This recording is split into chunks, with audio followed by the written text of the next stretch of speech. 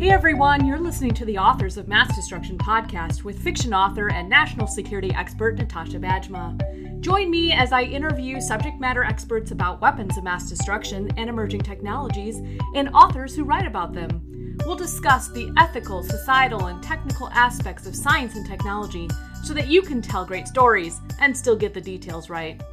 Welcome to episode number 30 of the Authors of Mass Destruction podcast. My name is Natasha Bajma, aka AOMD Girl on Twitter. I'm a fiction author, national security expert, and your host for this podcast. If you're interested in science and technology and reading good fiction, or want to write fiction based on technology, you're in the right place.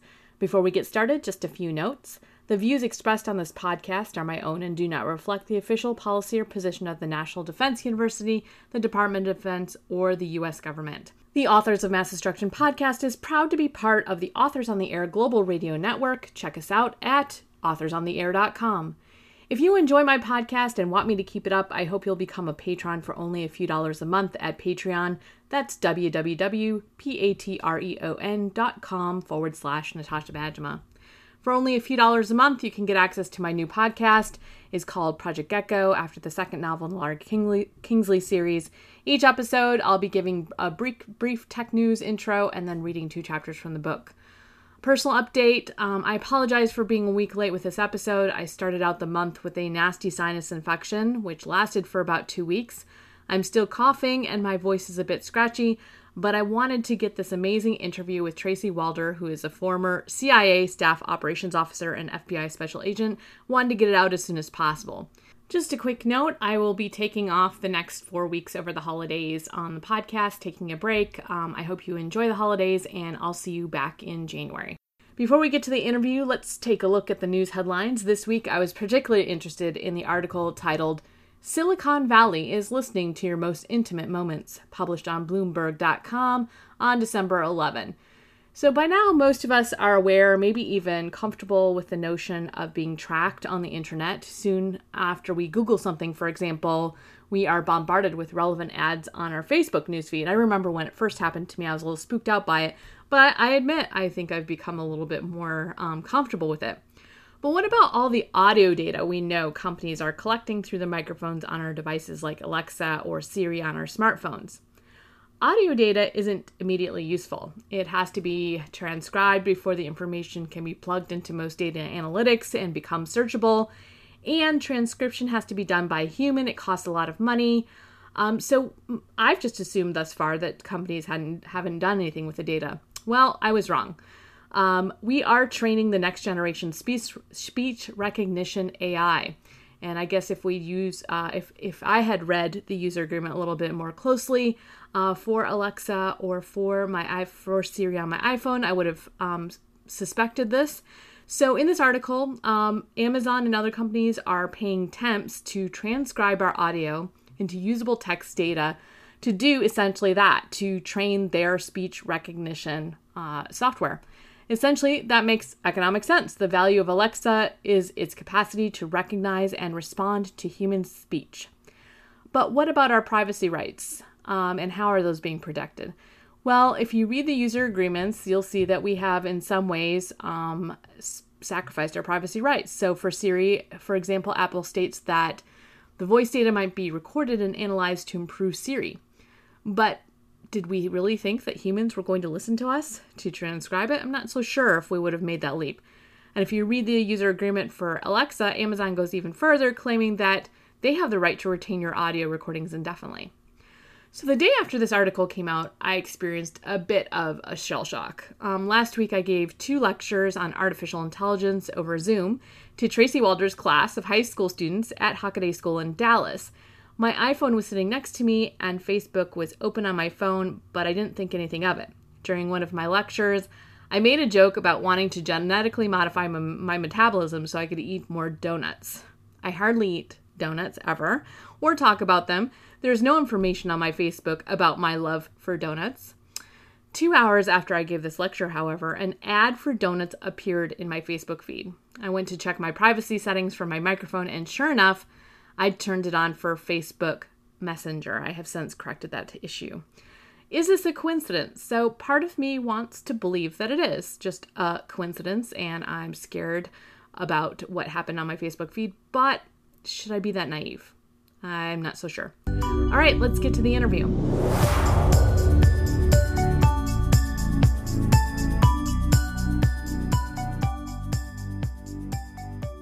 Welcome to the Authors of Mass Destruction podcast. I'm here today with Tracy Walder. She spent the past 10 years as a high school teacher at the Hockaday School in Dallas, Texas, where she's developed her own curriculum on foreign policy and terrorism, designed to encourage women to pursue careers in foreign affairs. Before teaching, she acquired 7 years of government experience in national security, foreign affairs, and international policy, working as a CIA staff operations officer and a special agent at the FBI. She has recently co-authored a memoir about her experiences tracking some of the most notorious terrorists involved in the 9/11 attacks. It's called The Unexpected Spy and set to release on February 25th, 2020. Tracy, welcome to the show. Thank you for having me. So the first question that everyone probably asks you is, why did you get interested in working for the CIA? So my interest in working for the CIA was actually cultivated through a lot of my early life. My parents really enjoyed traveling, and that was something that we had always done. So I always had an interest in overseas and other countries. But really, what piqued my interest the most was in 1997, I watched Peter Bergen's interview with Osama bin Laden. And for me, I can recall that as being a turning point in terms of my interest. I am Jewish. And so one of the things that I found captivating about that interview was sort of bin Laden's sheer hatred of my religion. And I think as a very naive sort of 19, 20-year-old, that was something I couldn't understand. So I started just to sort of do more and more research into terrorism and found it to be fascinating. And that's really what piqued my interest in sort of the event that was the catalyst for me. So I read in your book that you were at a career fair and you saw that the CIA table was looking for history majors. And so you walked up. Is that kind of how it unraveled from there? That's exactly how it unraveled. Most of my life, I've always had a passion for history. It's something I've always enjoyed. And I think for me, a lot of people used to give me a lot of flack for having history as a major. I used to get, what are you going to do with that? How are you going to make money with that? It was really everyone's question. And at that time at the school that I was at, a lot of the career industry folks would come and set up sort of on our main thoroughfare. And there happened to be a table there that day that said that they were looking for history and English majors. And my friend who I was with at the time sort of was like, oh, look, there's something you can do with it. And it went on from there. I mean, who knew? I mean, generally speaking, when you think about a career at the CIA, you don't necessarily link history and the CIA together. Although if you read the Tom Clancy novels and Jack Ryan, I think he was a historian. So I guess that jives with what we think about in pop culture. It's so funny because I also never envisioned myself working at the CIA, and I was at the Monterey Institute of International Studies in California. And before going to that school, I'd never heard really of weapons of mass destruction, but they have a particular emphasis there.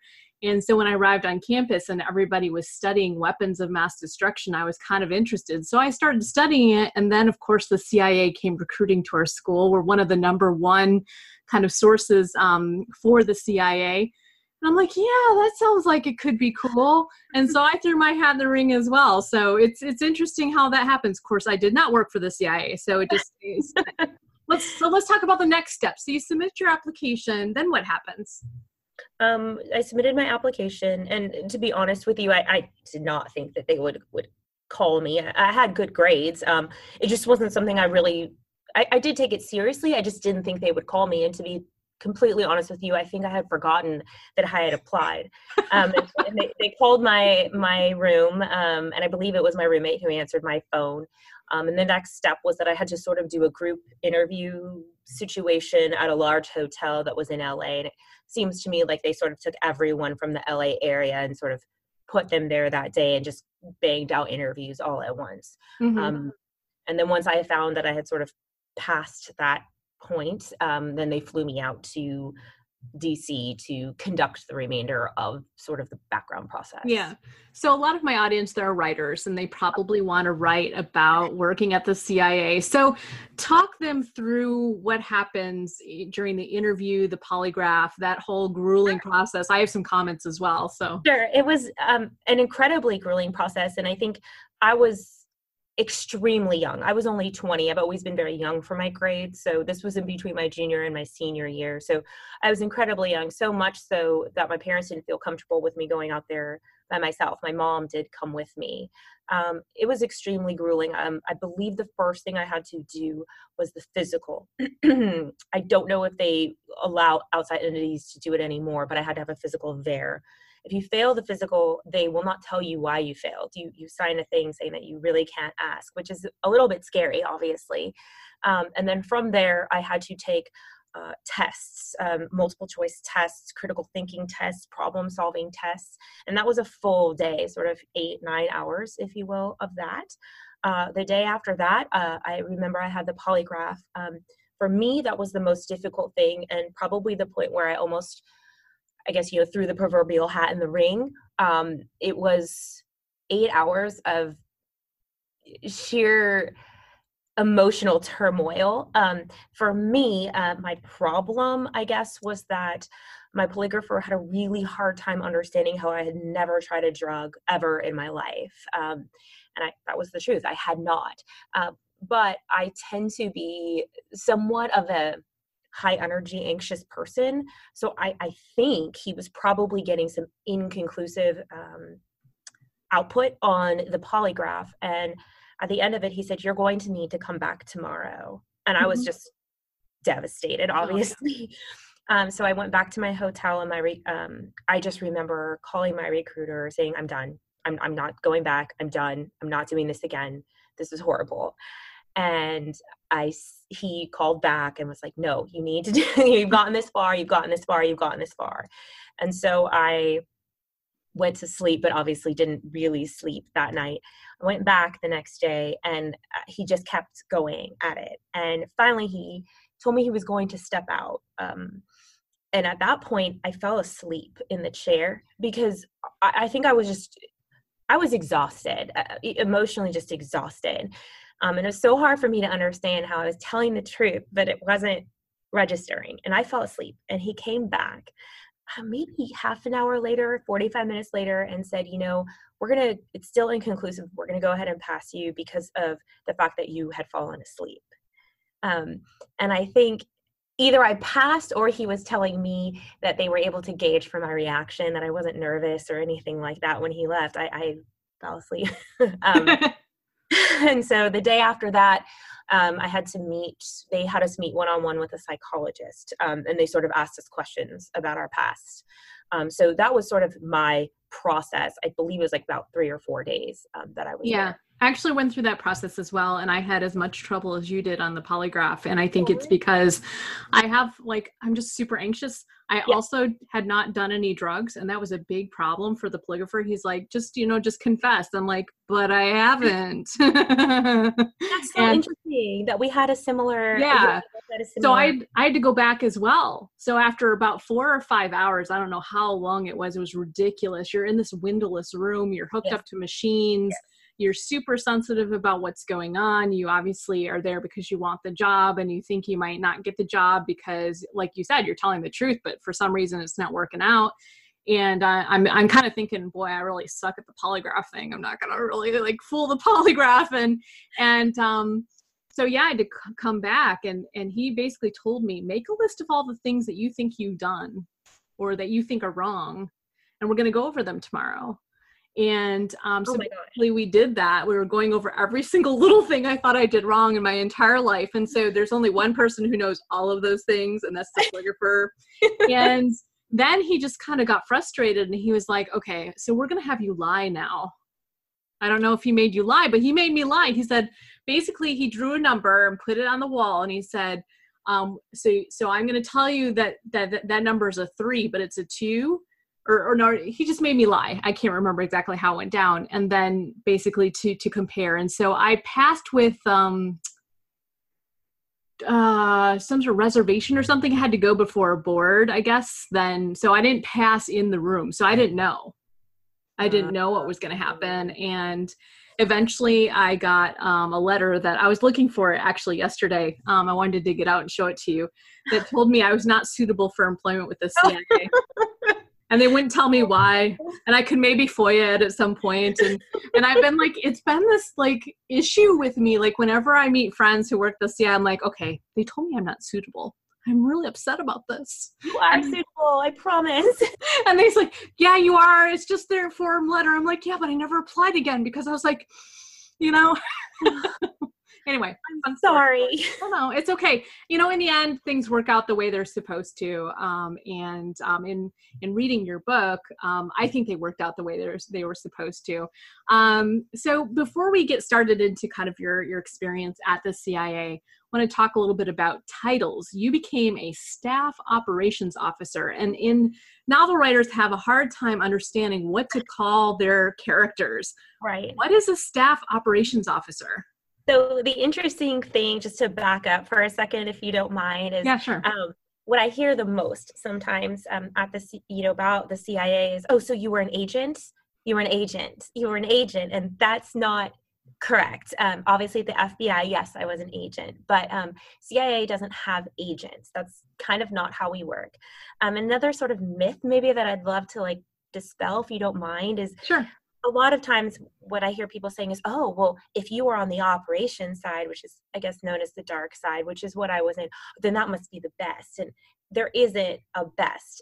Our people in our intelligence group who are the analysts have PhDs in things that I can't even comprehend. So they're all equal and they're all amazing. They just serve different purposes, if you will. And so for me, I was on the operations side, or the dark side, which is sort of where human intelligence collection lives. And so within that, there's sort of, I don't know if it's changed now, but there's 3 clear-cut kind of paths that you can take. The first one is a CMO, or collections management officer.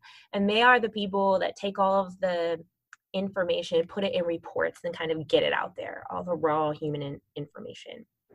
Operations officers, or OOs, those are sort of your quintessential people going out there to recruit human assets and get them to sort of spy on their own countries. Mm-hmm. And then staff operations officers, what we are in charge of is kind of coordinating special operations that are occurring in our divisions. Now, for us, SOOs were extremely new. I was one of the first ones when I had started there. Mm-hmm. They were implemented because the CIA at that point in time was moving towards being into centers versus sort of the Europe branch, the Asia branch. They were moving into counter-proliferation center, counter-narcotics center, counter-terrorism center. And so if you were in a center, they had SOO positions available. And since I was in the counter-terrorism center, I was SOO, and they needed people to be more responsive, meaning we didn't serve sort of these clear-cut 2-year tours overseas, which most operations officers do. They need us to be more flexible, meaning it's 3 months here, 3 months there, more responsive sort of to what's going on. So I hope I answered your question. No, that's good. And now I realize I totally messed up. I've called my CIA guy a senior case officer. That's okay. That's a case. Okay. A case officer is correct. Okay. Oh, good. Thank God. I'm like, because I was looking, doing all sorts of research, and then OOs are case officers. Sweet. All right. Got it. He's working here in the U.S., but working with foreign nationals here. Yeah. Okay. All right. Sweet. But I didn't totally mess up, because Jack Ryan just came out, the Tom Clancy Jack Ryan series, and they totally screwed up in the first episode. In the first season, they called him an agent, and I'm just like, that's one of my pet peeves. And they even did a little stint about it, so you're an agent, right? Yeah, nobody knows that's what we're really called. And I'm just like, but you are correct. A case officer is correct. Okay, sweet. All right, I didn't totally screw up. Okay, so let's talk about 9/11. So I think everybody who was both living at that time, but also old enough to understand what happened, remembers where they were. And I was in Germany. I was on a 1-year fellowship overseas. We were taking a tour of the city. It's called Aachen in northern Germany. And we're 6 hours ahead of New York and Washington. And so it was about 3 p.m. or so when we heard the reports come in over the radio, and they were in German because we were in Germany. And I'm fluent in German, but the reports came over and said in German, 2 towers have collapsed. So that's when I heard. I didn't hear about the towers getting hit. I heard once the towers had collapsed already, which wasn't long afterward.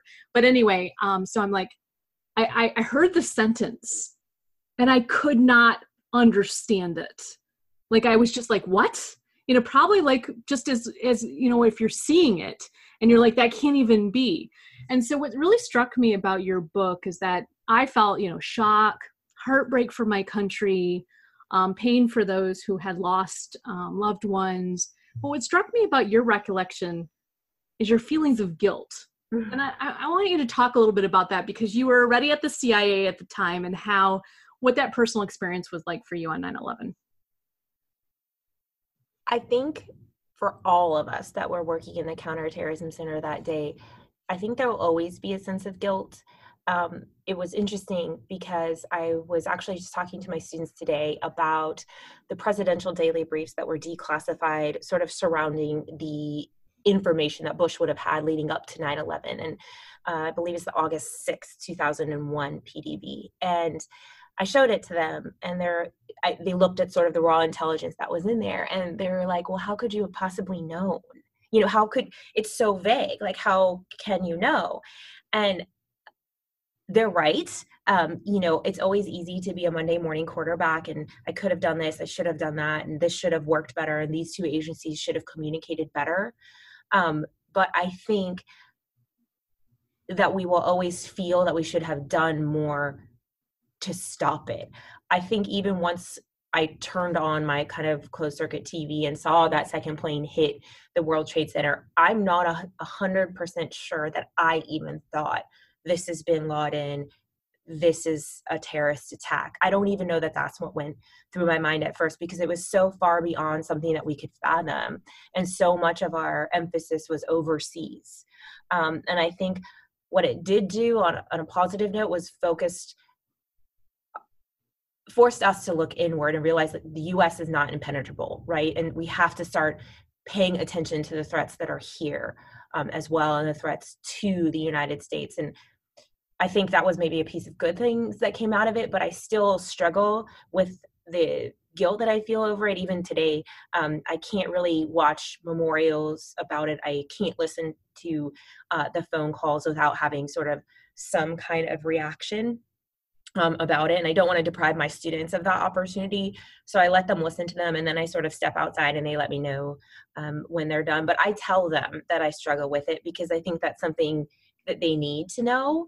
And they need to know that the people involved were human, and this is not something that we wanted to happen or willed to happen. Yeah, I can't imagine, because I mean, I felt such emotion as an American overseas, and I felt such a desire to serve my country and to get the sons of bitches who did this. Excuse my French, folks. Sorry, I just went there. I just felt this incredible anger in those moments. And I went to Washington and got my career at the Department of Defense. So, you know, I was motivated in that way, but it was your job to track the terrorists, the training camps, right, that bin Laden was running at the time. And so, you know, to have missed this, I think would feel extremely personal.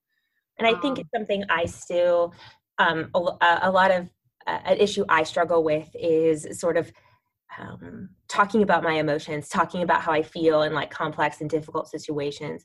And I think because something like that happened to me at such a young age, I was 22, I believe at the time, that it really stifled, because obviously I didn't have time to be sad, right? I didn't have time to wallow in how I felt. You know, I had to, as you said, get those sons of bitches, right?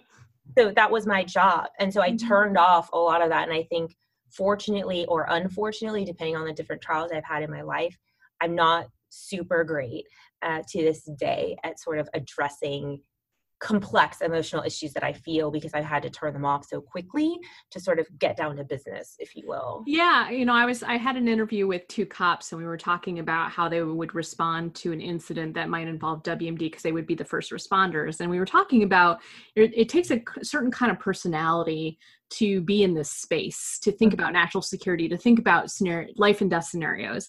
And it requires, I think, an ability to compartmentalize emotions. And I'm really good at doing that as well. And so in the moment, in an accident, in a crisis, I shut down emotionally. There's no emotion. There's like, we got to get this job done. We got to get it done now. And that's probably where you were. And you probably were there for a long time, right? So most people, you have a crisis situation, maybe a car accident, that those moments are very, very finite. But you had to chase bin Laden. You had to chase him down, and it took months, years, decades. And so that I can see how that has an emotional impact. So another really cool thing about your book and your experience, and I can't imagine, is what happened right after 9/11 with the vault and the people that you met in the vault and the people who you talk to on a daily basis. So why don't you tell us about some of those people? What was so surprising to me, to be honest with you, about that vault chapter is so obviously I submitted my book to the CIA's Publication Review Board and so it will be published with redactions, but I thought for sure I was going to have to take that entire chapter out. I did not. Surprisingly, there's some redactions with it. I think kind of what we were discussing before, kind of in a way, what was cathartic for me is I was able to go out and chase them, if you will. It was through virtual means, but I was able to actually do something about it, which may have been somewhat healing for me emotionally. I don't know. I haven't reflected on that. But because what I was doing was so new, we constantly had high up individuals in our government in there all the time, wanting to know sort of what we were doing, what we were looking at that day, who we were chasing. And it was a very interesting experience. I think for a second I would be starstruck by the person that would walk in the room, but then I realized, okay, I need to focus on what I'm doing. And you almost sort of drown them out after so a while. You're drowning out George W. Bush, Condoleezza Rice, Colin Powell, Dick Cheney. It wasn't like that. We would get noticed that they were coming, meaning like they didn't stay in there for my full 10-hour shift. Oh, thank God. Yes, but sometimes Tenet would stay in there. Tenet we became just very comfortable with after a while. He is that kind of person. He was incredible, and so I don't want to say we drowned him out, but he almost just became one of us, I guess, in there. So that was a little easier, but we would get word that they were coming. So it was sort of like, okay, shape up, here they come. And so we would know for that sort of small period of time. And we were, I don't want to say told not to interact with them. It just looked really unprofessional if I paid attention to them and not what was in front of me, if you will. And so I think it was just made really clear to us sort of how we had to be and how we had to interact. And if they asked questions, we were to answer them, sort of a situation. Yeah. So you ended up going into the field, into some hardship locations and actually talking to some terrorists. Talk a little bit about what it's like to be a woman going into, Afghanistan, for example. So for me, I would say I was in a Middle Eastern country, and that was a pivotal point for me. It wasn't a war zone, but it was a friendly Middle Eastern country. And I was wearing a hijab. I was dressed in a way that was respectful to that country's culture. And that was a pivotal moment in my life. I had gone into a souk, which is sort of one of the huge marketplaces, just to see what it was like. And even though obviously I had covered, you can see me, I have blonde hair and green eyes, and I'm kind of tall, I stood out. And there were people hanging from the trees to try to see me and touch my hair and see what I was like. And that was the first time in my life that I felt uncomfortable in my own skin and the way that I looked at my race. And in a weird way, that was really a good experience for me to have, because it helped me sort of understand how others might feel. I don't know that when I was talking to individuals in those countries, it was never difficult because they were in a position where they had to speak to me. So it was never difficult being a female in that position. I would say just in terms of like getting back and forth and driving, obviously a male always had to drive and I had to be covered, but that was just almost out of deference to their culture and customs. The only time it was ever difficult for me, most foreign intelligence services were actually extremely gracious and kind and treated me quite equally. There was only one time where the intelligence service basically treated me like I was a joke and sort of referred to me as Malibu Barbie, which obviously was offensive to me, but that was the only time. And in that point, my male colleague actually kind of piped up and said, you need to listen to her. You need to listen to what she has to say. And she's the person who's going to be taking your questions. So there were a lot of really great male colleagues who sort of helped in that situation. Mm-hmm. You mentioned, I think it was in our email communication, that publishers had a hard time kind of wrapping their heads around, you liking the color pink, maybe liking shopping, concerned about your roots, which I am as well. And I like the color pink as well. And being of the mind of getting the sons of bitches, right? So being a little hardened. So, I mean, talk a little bit about that. So that's to be honest with you, that was sort of one of the larger points of my book, was that we need to not be judging books by their covers, no matter what they look like. And there's nothing wrong. There's absolutely nothing wrong with wanting to pursue a career in WMD, in defense, in intelligence, in law enforcement, and being feminine. I don't think we have to take that away from ourselves. And I think when we do, we diminish ourselves as a gender. It's okay to not be a feminine woman. That's fine. However you want to present is fully acceptable. And I think there seems to be this general pervasive ideology that in order to be in one of those careers, you have to look, think, act, and be a certain way. And I think we are taking out an entire subset of the female population when we do that, and we're making it seem that these jobs are not attainable to them. I was just talking to my students a couple of days ago about this, and they're like, oh, well, we thought you had to be this way to do that. We thought you had to be that way. And to think that maybe they wouldn't have applied because they didn't think that it was okay to be who they were, I think is problematic. And I think more women than not may feel that way. Yeah, you're right. I mean, there's just boxes that people are put in. And, for a long time, my family wrestled with, how can Natasha be interested in these issues? Where did this come from? And like trying to understand me. And I'm like, I'm still a girl. I'm just a girl. I mean, my handle on Twitter is WMD girl, because that was my gamer tag, and I was taking out the guys and shooting them in their head. And I want them to know that they got shot by a girl. That's awesome. So, you don't have to like certain things to choose a career in national security. If you are drawn to those issues, it doesn't matter. Your passion is in that direction, and you should honor that. And so I'm so glad that you did. I'm so glad that I did. But yeah, there's a lot of confusion out there about who we should be if we've chosen this particular career. What I really love about your career is not only did you get to work at the CIA and take down the bad guys, but you worked at the FBI too. So let's talk a little bit about the FBI. Why did you decide to go work at the FBI? So for me, obviously I was working in the WMD section of the CIA, and I loved it. I thoroughly enjoyed what I was doing. But one thing I realized is sort of as I was getting older and as I was maturing, I did not wish a life for myself completely overseas all of the time. And I knew that was something about the CIA. I mean, that's central to their mission. It was never going to change. I couldn't change that about them. That's what they did. So it's really hard to leave a place that you love. I have nothing negative to say about my time there, other than at the ripe old age of 25, 26, I realized that wasn't where I saw myself, 10, 15 years down the line.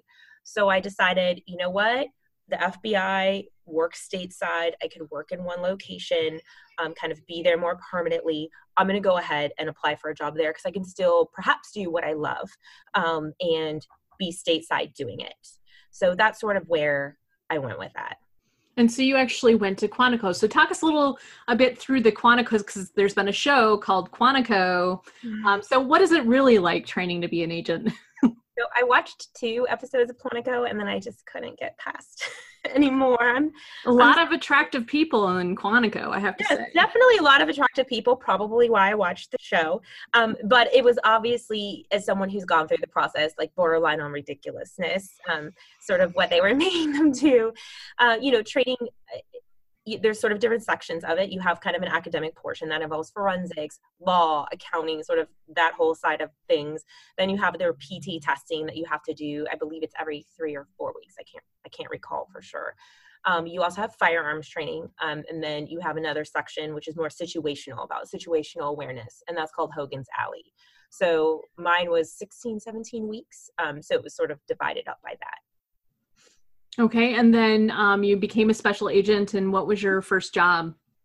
So mine was a little unusual. Most new agents don't get assigned to what we call resident agencies, which are smaller agencies run out of the larger headquarters office. So I was out of the LA field office, which is obviously a huge office, but in the Santa Ana, Orange County resident agency, which is a smaller group. And there I was assigned to the Chinese counterintelligence squad. Sweet. So you went after Chinese mobsters? Is that what you did? Actually, CNN ended up running what we did. It's on Declassified. I believe there's a show on CNN called Declassified, and about 2 years ago, it's Tai and Chi Mack case that was out of that resident agency, and they had taken, one of them was working at Power Paragon, which was a defense contractor, and they had stolen our radar cloaking technology for our nuclear submarines, and we're giving that back to the Chinese, which was... Oh my goodness, my second novel has the Chinese stealing defense technologies. And I didn't even know about that one. So I can send you a link. Awesome, do that. Yeah, so you've worked at the CIA, you've worked at the FBI, and I want the audience to understand what makes these agencies, how they're different and how they're similar, because they have different authorities and mandates. So if you could kind of lay that out for the audience, and then we'll talk a little bit about their culture. So the CIA is an intelligence gathering organization. That is their charge. And they operate outside of the United States. And they are simply gathering intelligence. They are not arresting people. They are not bringing people to trial. They are gathering intelligence. The FBI is a law enforcement organization. So they are sworn law enforcement officers that can arrest people, bring them to trial, and charge them with crimes. And they operate, for the most part, within the confines of the United States, unless it's an American citizen overseas.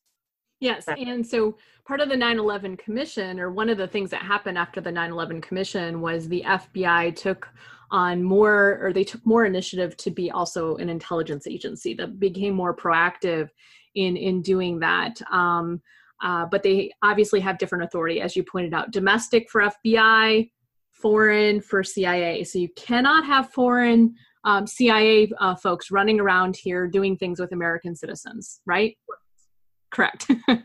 So why don't you talk about the culture of the two agencies a little bit? What's it like inside those agencies? Where do I begin? The CIA was, for me, again, I can only speak about myself, a very equitable place to work. They didn't care if I was male, female, young, old. It really didn't matter. If this is what you held the ticket on, you were the one going to the war zone. You were the one talking to these people. Everyone had a lot of mutual respect for each other. We had physicists in our group. We had people with PhDs in nuclear engineering and things like that. And everyone respected everyone.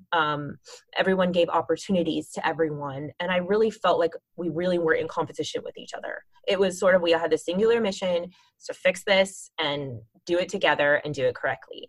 At the FBI, I would say that it was very much a culture of sort of the good old boys network, if you will. And if you didn't fit into that or weren't willing to try to fit into that, they were not going to make you feel very comfortable about being there.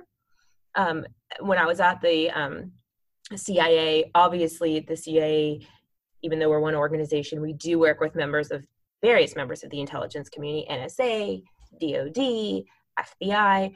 We never really wasted our time speaking ill about these other agencies. It just wasn't something we did. We were all here together. The FBI, I would say almost on a daily basis, had really negative things to say about the CIA. It was a source of contention for me, even at the academy. Being from the CIA, people did not like that and were constantly questioning it all the time. And it was just such an acrimonious environment, such a different environment. I don't know if it's because of the two missions being completely different. It attracts different kinds of people. I'm not sure. I think so. I think, defense, for example, defense and State Department are very different culturally. I could never work at the State Department because I'm just too blunt and I don't see a lot of point in all the niceties, the sugaring. You and I both. I know, right? In defense, I'm like, hey, it's like this. Just do it. Right. Yeah. And I don't have to go, hey, how are you doing? How's Sunny? Right. Yeah. Okay. Can you do this? Thank you. Just not my style. It's just like a waste of time. So there are, and one of the reasons State Department is the way it is because there's a lot of talking. They do a lot of talking. They do a lot of engagement and diplomacy. The Department of Defense moves shit around the globe. We move, real large equipment, logistics, people, and then we're in the business of killing as opposed to, sorry, everybody, as opposed to being friends with other people. So it's definitely a different culture. And so I actually love the FBI. I wanted to work at the FBI for a long time. There's the WMD directorate there, and I could have gotten a job there, but I kind of got the sense that there was a bit of a divide between the guns and the people that don't carry guns. So the law enforcement officers, the special agents, and the subject matter experts like myself in the intelligence branch, that there was more prestige associated to carrying a gun. That's interesting. I guess I carried a gun, obviously, when I was there, so I was in a different capacity, but I could definitely see that. Like I said, at CIA, all branches were viewed as equal. And I think us on the ops side, I sat with people who were on the intelligence side right next to me. At the FBI, they're not even in the same locations physically. So there's that separation right there. And the whole idea, you didn't go to Quantico, you don't know what it's like, you can't. And so I think I could understand what you're saying. Yeah. Okay, so your book, it's called The Unexpected Spy. It's coming out February 25th. I noticed there's a lot of Black in here, and you mentioned redacted. Oh. So this is redacted for real by the CIA, is that right? Correct. Oh, no, this wasn't like a ploy on my part. This is awesome. I was like, I really want to read that. Black. When they first returned it back to me, there were entire chapters that were Black, so we had to go back and forth. Yeah, you can't exactly have an entire book that's correct. So at some point you were working at the FBI and you decided you wanted to be a teacher after all, and so you went to school for that? I left the FBI and I went and got my master's in education, and I've been a teacher ever since. All right. And how's that going? I mean, what is your current focus and passion in the classroom? Obviously, I love being a teacher. It's incredible. And I think I've really found my niche or calling here in all-girls school. I've worked in public schools before, obviously with mixed genders, but the school I teach at now is an all-girls school, and I teach 11th and 12th grade. I teach 2 classes on American history, but then the rest of the classes that I teach are all on foreign policy, national security, and terrorism. And what's been really great about that is to see that some of my former students now work at the CIA, at the FBI, at the State Department, at the Department of Defense. And I really think that we need to get more females into these careers. It's, in my opinion, it's all about sort of changing the perception that surrounds them. And even if the girls don't go into these careers, they are leaving my class with a knowledge about the world that they didn't have before. And I'll continue to get, text messages, emails from them, asking me, talk to me about Ukraine, Mrs. Walder. I'm confused. And that makes my heart so happy, when they're a junior in college and they're still interested. And I feel like I've done my job sort of with them and keeping them engaged. Well, I'm actually jealous. I think that's such a wonderful opportunity to shape the next generation. And I believe that it really should happen in high school. We are old enough in high school to care about the world outside of us and to know that national security is in our interests, that we need to care about it. So congratulations on doing that and finally, kind of getting back to your spot. But what cool stories you can tell. So I hear that there's a TV show in the works. I'm wondering, can you tell us something about that? So yes, Calamity Jane, which is Ellen Pompeo's production company, sort of bought the rights to my story, if you will, to adapt it into a TV show. And they've been really great to work with, been very positive and very encouraging sort of about it. For them, it's about sort of taking my personality and sort of what I did and adapting it more to today. I think they're sort of kind of trying to go in that direction. So I'm not sure when it will be out. I'm less, I guess, intimately involved in that than I am obviously in my book, simply because I'm not a TV writer. Sure. One of my favorite shows was Covert Affairs. I don't know if you ever saw that show. I never saw it, but I've heard of the show. Oh my goodness. I loved it so much. And then it ended and I was so sad. So I'll be really happy when this, and I loved Alias. I loved Alias too. So this will feed that strong female protagonist kicking butt. I hope they have you kicking butt. Even though maybe you didn't. All right. So where can the audience find out more about you? They can go to my website, tracywalder.com, or they can follow me on Twitter at Tracy_Walder, or you can buy my book. Excellent. And please do that. So I'm halfway through and I can't wait to finish reading it. And so a couple of things. For one, one word that describes it for me is captivating. What's so amazing about this book, everyone listen, is that I feel like I could be you. And, I feel like I'm in your shoes and I feel like I'm going through those experiences and I'm experiencing them as if, and I didn't. So you had all the pain and suffering, but I get to experience it vicariously through you. So everyone go buy a copy of her book. Thank you. Well, thanks so much for coming on the show and for your time today. Thank you for having me. I really appreciate it. This has been a great experience. Thanks for listening to the Authors of Mass Destruction podcast. If you enjoyed the show, please leave a review. You can also support my time in producing the show with Patreon at www.patreon.com/Natasha Bajma. For more information about the podcast, go to www.authorsofmassdestruction.com. See you next week!